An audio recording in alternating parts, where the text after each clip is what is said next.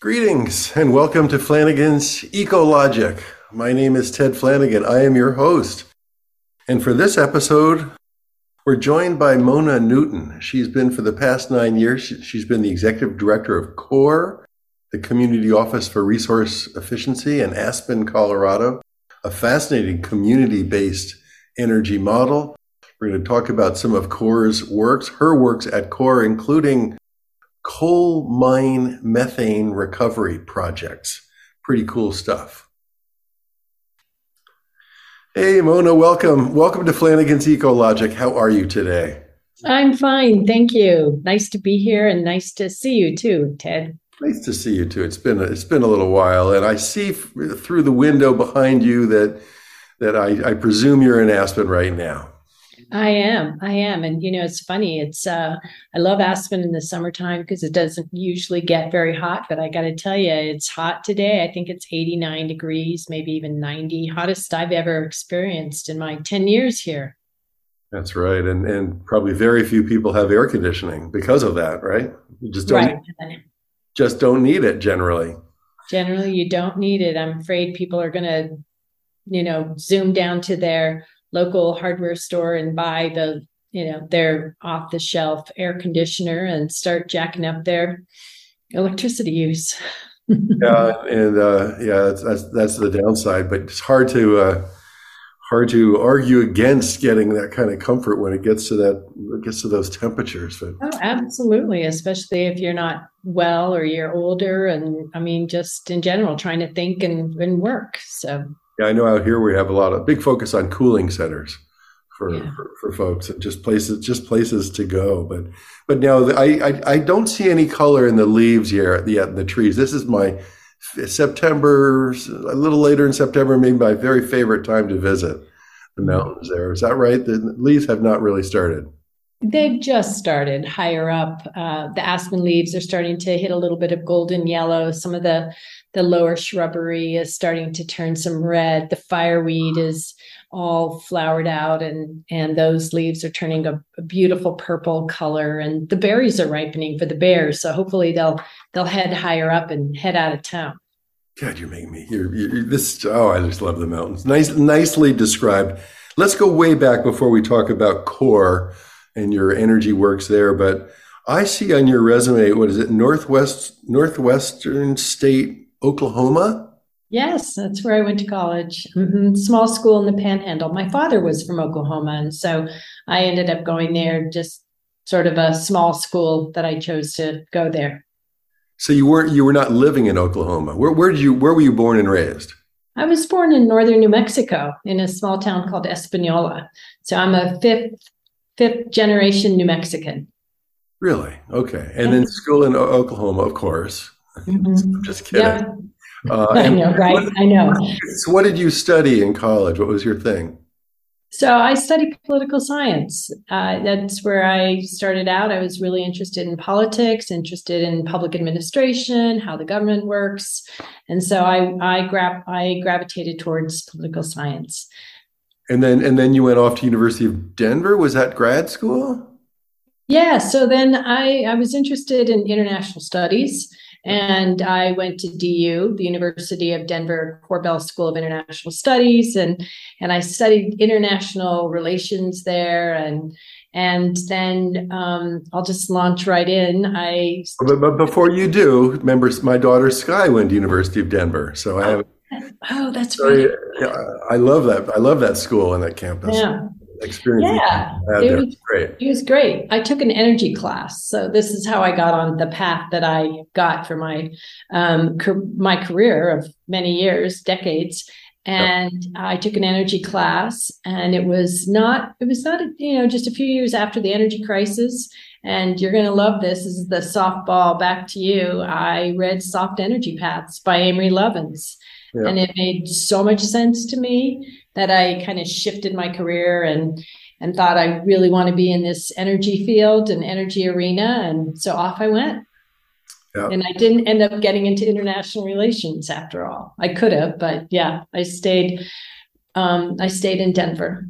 Well, now it sounded like you before you worked for the governor's office. It sounded like there was a private sector gig in there. Yeah, Is yeah. that, Well, were you promoting solar or something at that point, or? oh, yeah. I've been in the public sector, the nonprofit sector, and the private sector. And so, yeah, I've had some days. Actually, I started out weatherizing homes for low income people. That's where I really cut my teeth, is in the field, so to speak, and then got into some policy and ran another nonprofit in Boulder. And I worked, it's called Resource Central now. And we worked on, one of our claims to fame is really water conservation, and then developing a program for used building materials and salvaging those used building materials. So resource conservation. And then I went on to the private sector and did some solar and wind work for a few years. Well, the wind thing that struck my interest was some community-owned wind model that you were working on. Yeah, it was really pretty fun and challenging. And I'm sure you know Randy Udall. Yeah. And I was transitioning away from the center at the time, and there was a lot of development of wind power, and we were having these conversations about, large ownership of wind farms. And so we started talking about, well, what if the community wanted to invest in a wind farm? How could we do that? So I went off, since I had just left that position, I went off with some funding from Western Resource Advocates and a few other entities to find out if we could develop a community-owned wind model, not like the one in Minnesota where farmers invest in one turbine, but we were trying to develop a wind farm. And we went pretty far down the road with that project. We had an agreement with PPM, who was a developer at the time, and Excel Energy. And we had investors lined up, and we called it Quixote Wind. Maybe that was our downfall. And we were able to get everything into place. Unfortunately, that project didn't come to fruition only because there was a wind turbine shortage that year that we were set to build the project. And our agreement with the wind development company was if their contract was decreased, we would get cut out. And unfortunately, we got cut out with that project. So what a shame. How many households would have been involved in that project? Well, we actually had a 10 megawatt project. And what we were seeking were larger investors. So while they were small investors, they were larger investors. We were talking with Boulder Community Hospital, the University of Colorado, Western Resource Advocates at the time. Trying to think, this escapes me, but we had sort of $10 million investors who would be willing to put that money in to develop the project. Oh, it's so interesting. And of course, you know about the whole project in Copenhagen, in Denmark, Copenhagen, and the middle Grunen, the wind turbines there that I just love the image of this, auditorium, this high school gymnasium, full of people that were all investors in that part of that wind farm there. And of course, in Denmark, there is a lot of community-owned wind. And it seems like we could use more of that. We could really use it. Takes some, it takes some revision of probably the investment model. And I haven't explored it lately. Maybe I should do that.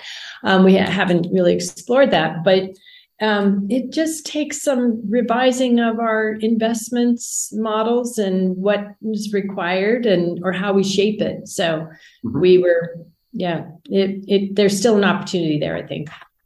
It was the next step going to the governor's office of energy in Colorado? Yes. So I was lucky enough, and I was spent about 5 years working in the governor's energy office, under 4 years under Ritter, and then a year under Governor Hickenlooper. So that was an exciting time. What were the highlights of those years? What was going on that was? We started out. We had. Well, I can still remember this. We passed 57 pieces of legislation during the 4 years that Ritter was in office that supported clean energy. It was really getting the clean energy economy off and running, because that was his platform, and that's what our charge was. So we had that opportunity to execute on that. So we developed a number of pieces of legislation that included net metering requirements, that included utilities to start developing clean energy plans. We actually started with the first climate action plan for the state of Colorado, thinking about how do you reduce carbon. Working with communities was a highlight for me because I spent a lot of time in the field working with communities and helping them to develop their own clean energy plans, their own climate action plans, better building codes. We really launched a lot of work with building codes that lead us where we are today. I mean, that was 10, 12 years ago, but it was still just really on the forefront of getting all the communities up and going. And just spending time working. And I think it was really a lot of the legislation that we passed that really are some of the cornerstone of where Colorado is today.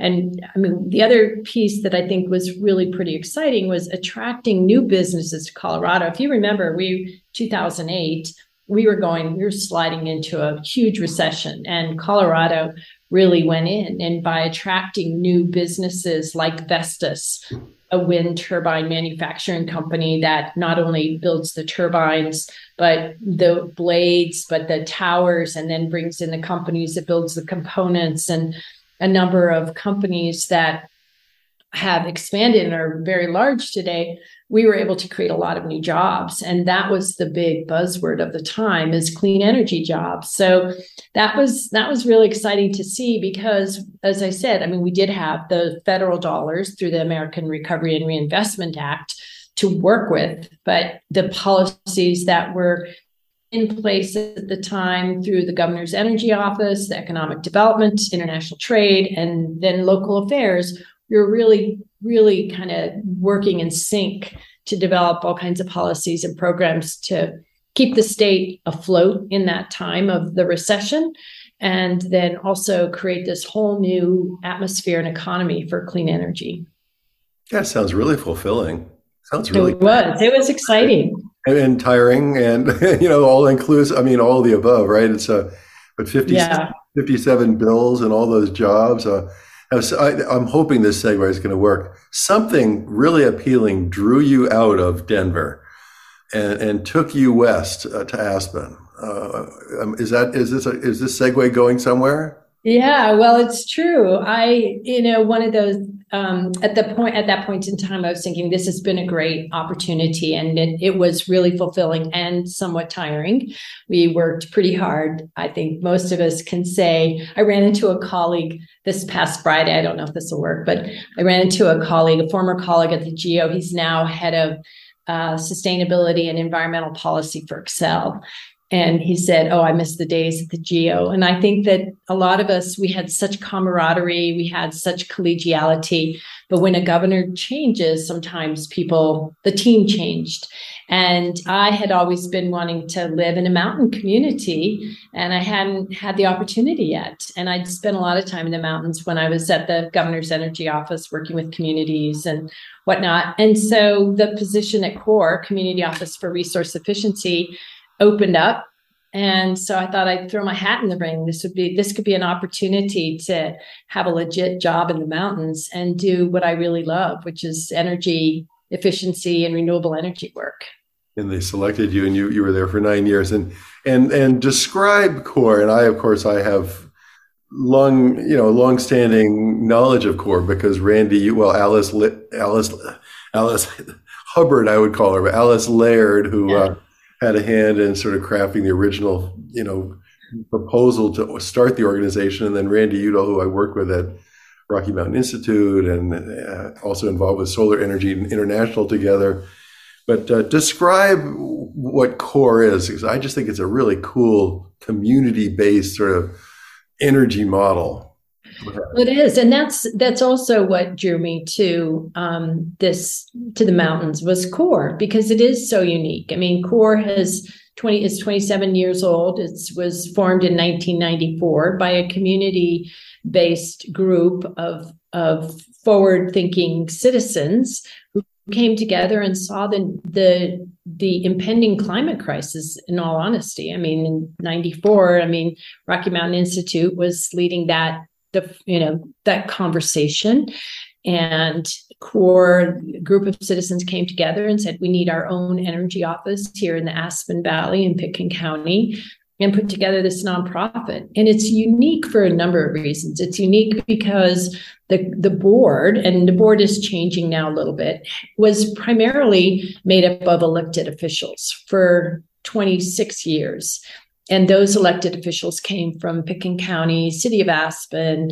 They came from Basalt, Snowmass Village, and then eventually Carbondale included. And now the board has expanded and includes Eagle County as well. So it's primarily elected officials, which I found very attractive because you're working directly with policymakers. You're not, I love nonprofits and have run a different nonprofit where you work with the citizens board that's passionate and about the mission and making things happen in their community.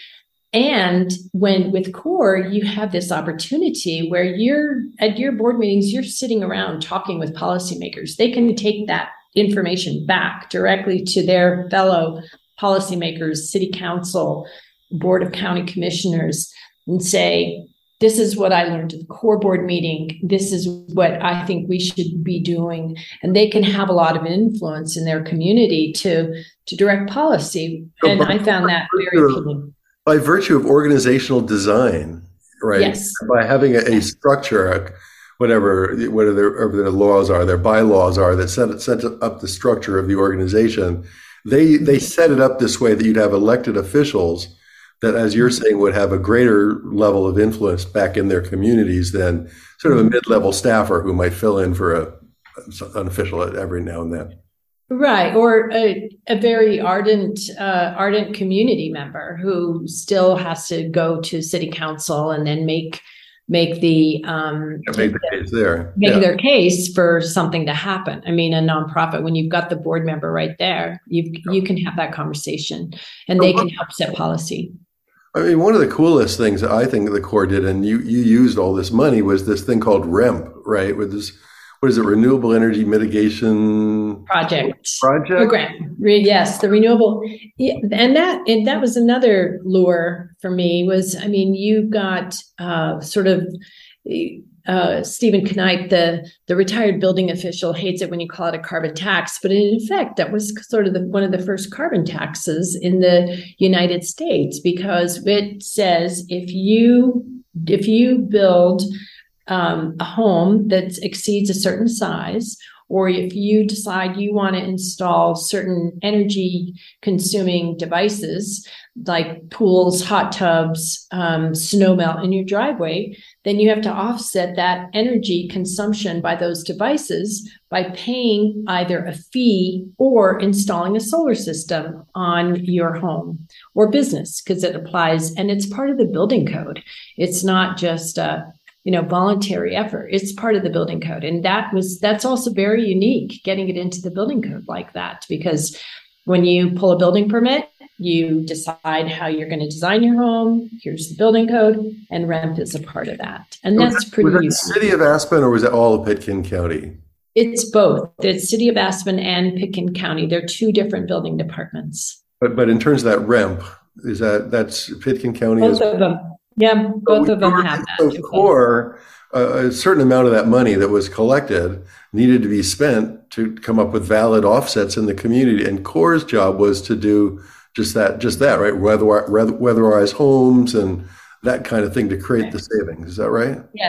Yes. And Randy made the initial promise, if you will, that the CORE would offset that energy 2 times and that carbon 2 times. So if you paid into that fee, your carbon, for example, of your snow melt, if it generated 600 pounds of carbon, we would have to offset 1,200 pounds of carbon equivalent for 20 years. So we had to find the appropriate types of offsets, which included energy efficiency and renewable energy, to offset that carbon. So it was really a win-win for the community, because the beautiful thing is that then that money comes back into the community as well. It's an economic development driver, because you pay into it, then I decide to install a solar system on my house and I can get a rebate from CORE because you paid into the program. Or maybe you install solar on your house instead. And so then you're offsetting your carbon. You don't pay into it. And there was a lot of incentive. There was a lot of conversations with the contractors about the program, because they didn't want to eliminate the opportunity to build a snowmelt system or install a driveway or a heated driveway or pool for their customer. And so that gave them two options: install the solar or pay the rent fee. And then CORE was charged with coming up with the programs that would use the rent dollars to invest them in the community. I didn't know about that doubling, that 2-to-1 factor that Randy had promised, but that is so admirable and really exciting. That what a great, for those people that the question. In fact, I was on the phone earlier today. Somebody talked about offsets and how they're hard to validate, blah blah blah. But when you're doubling, right? When you're doubling, it's sort of unquestionable. Another project I want to ask you about is much more recent, or I know REMP is still going on, but much more recent is that Aspen or somebody installed a 5-megawatt solar system, ground mount solar system, as you come into Aspen along the highway there, or as you fly in, you kind of fly in over it. And I know that Steve Childs had this vision. One of your county commissioners had this vision for that, a friend of mine, and a lot of people had a hand in putting that together. The utility, Holy Cross Energy. What was CORE's role in that project? I feel like we played an instrumental role in that project, in advocating for it on its behalf. And at the time, it was a great opportunity for me to work with youth, because they're very concerned about climate change. And there's a group of the Aspen Environmental Youth Committee. And so we reached out to them to ask them, would you be interested? What do you think about this? And so CORE really rallied a lot of the folks in the community to speak in support of the project, because a lot of times a project will happen without people knowing about it. And we wanted folks who are going to be here a long time to know about it. So we really helped to advocate for it. We also partnered with POW, Protect Our Winters, who helped to advocate for the project, so that we could convince the county commissioners that we had a lot more advocates for it than there were opponents. And there were opponents, weren't there?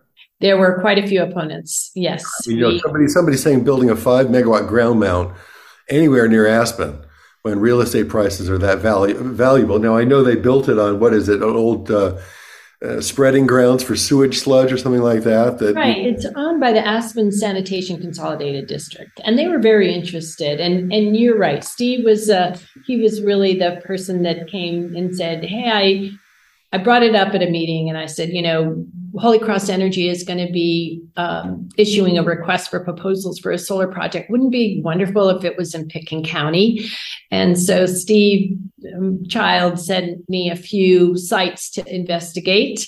And I did a little bit of due diligence, having spent some time in the wind industry, and vetted those sites. And it was a sort of a confluence of synergy. A person I had worked with in a former wind company called me and said, hey, do you know any sites that are available?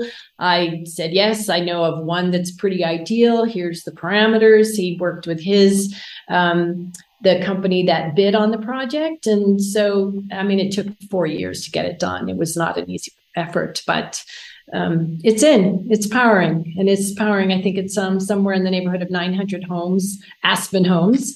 So very, very impressive. Let's talk methane, coal mine methane recovery. What's the MMC, mine methane capture, I guess. And I've just been impressed by this, and I guess our friend Rick Heedy, our mutual friend Rick Heedy, who I worked with at the Institute, and now he heads up the Carbon Accountability Institute. He says there's 48,528 abandoned mines in the United States.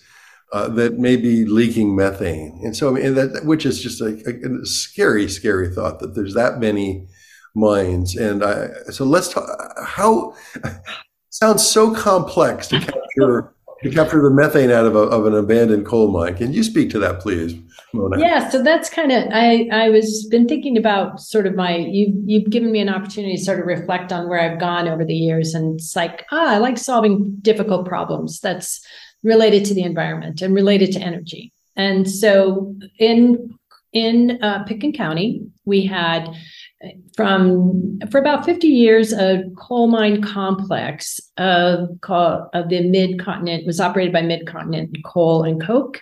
And they mined about almost 23 million tons of coal out of this complex in Pitkin County.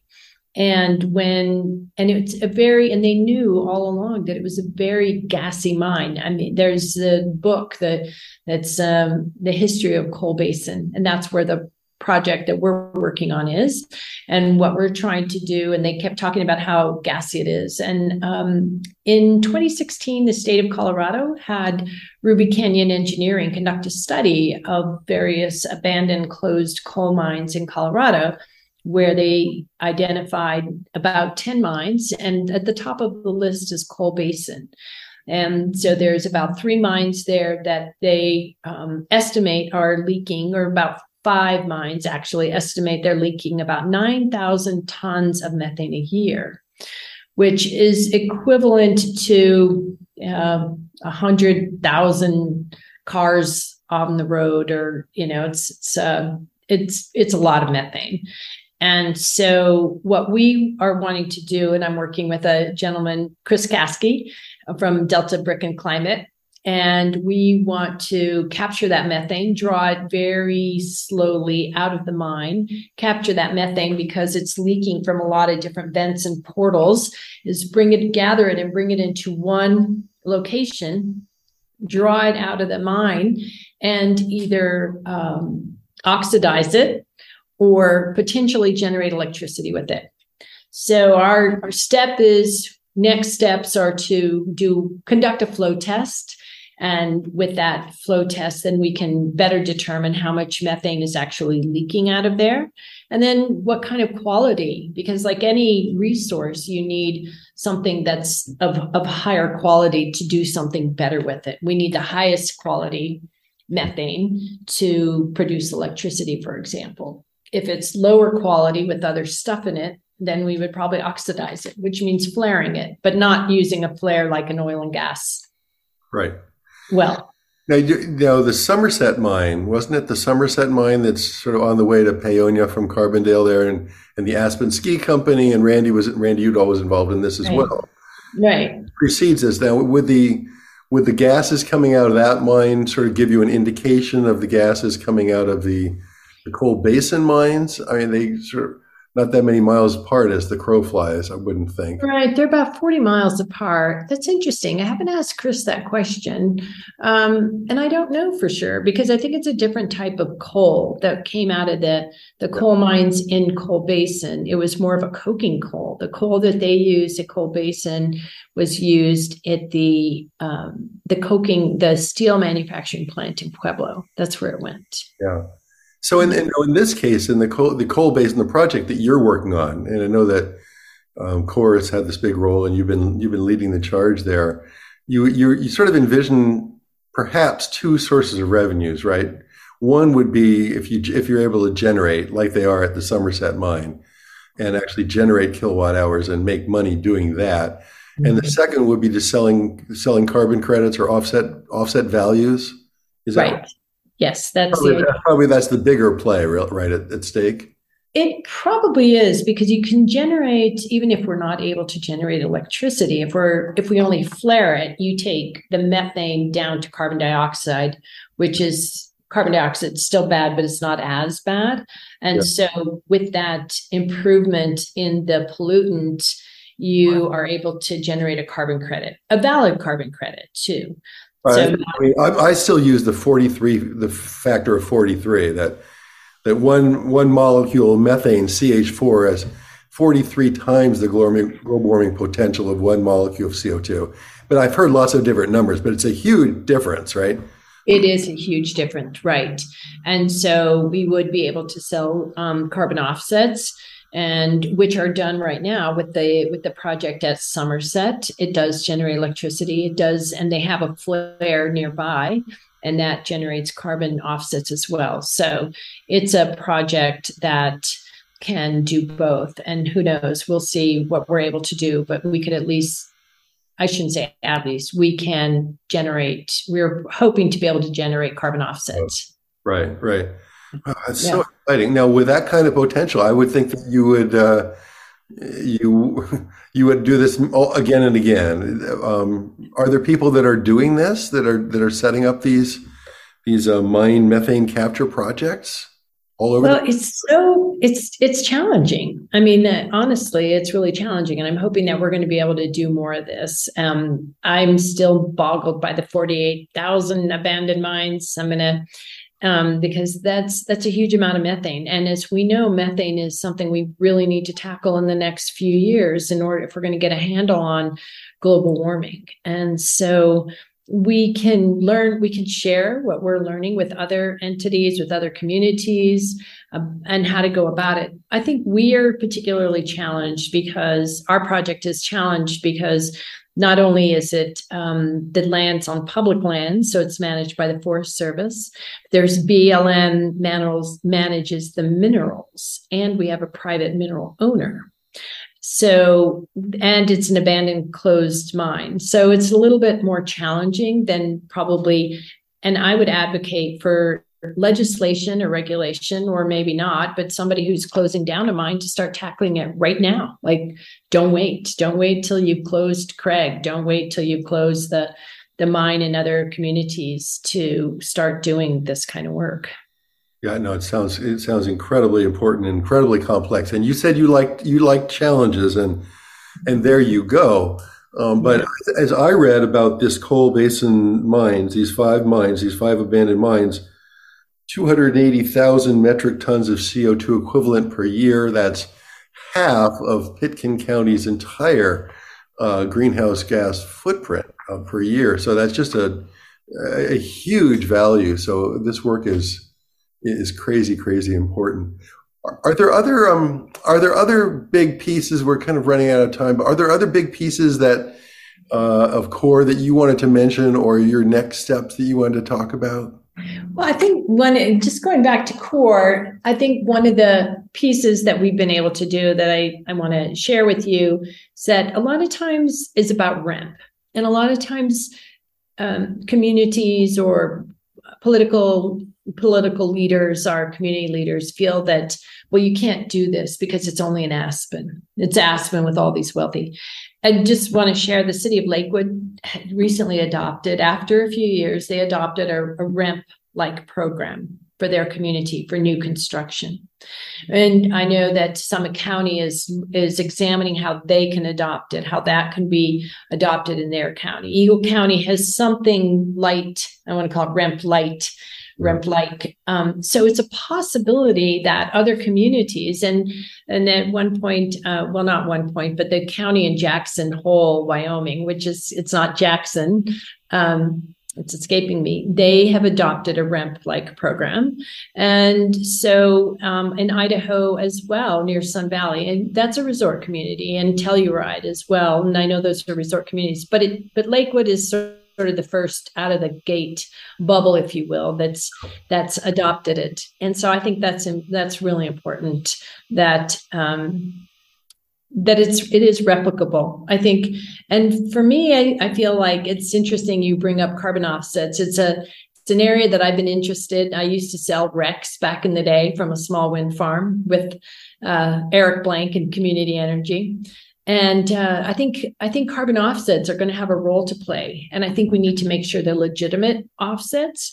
So that's a realm that I'm interested in exploring. Yeah. Very good. And final question, how do you keep balance? I ask this of everybody that I interview. Everybody's passionate about their work, and they dive in, and often they get in over their head and for a while. But how do you keep balance? Well, that's part of the reason why I'm still here in Aspen and what drew me here is nature and just getting out in nature and appreciating what we have and all the beauty of walking among the trees. And then I love exploring the world and seeing what else is out there. Recently, I went to Tanzania to expand my carbon footprint, not really, but to have a chance to look at what it's like to be out there with the wild and the wild animals and see all of that and snorkel in the Indian Ocean and explore coral that's still alive.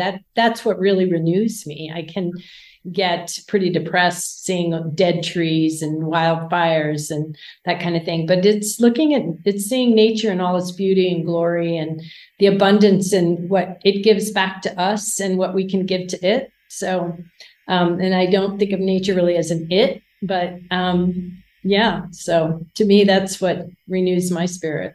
Yeah, that's really, that's fantastic. Congratulations on your accomplishments. Thanks for what you're doing. Take your vitamins, keep taking your vitamins, and you're very articulate. And I love what you've just said about nature and how that connection is so profound, obviously to you and to me too. So good stuff. Thanks, Mona. Have a great day. Hey, thank you, Ted. I appreciate it. Love to see you when you're in town again. Look forward to that. All right. Bye-bye. Take care. That's it. Thanks for listening to Flanigan's Ecologic. We'll see you next time.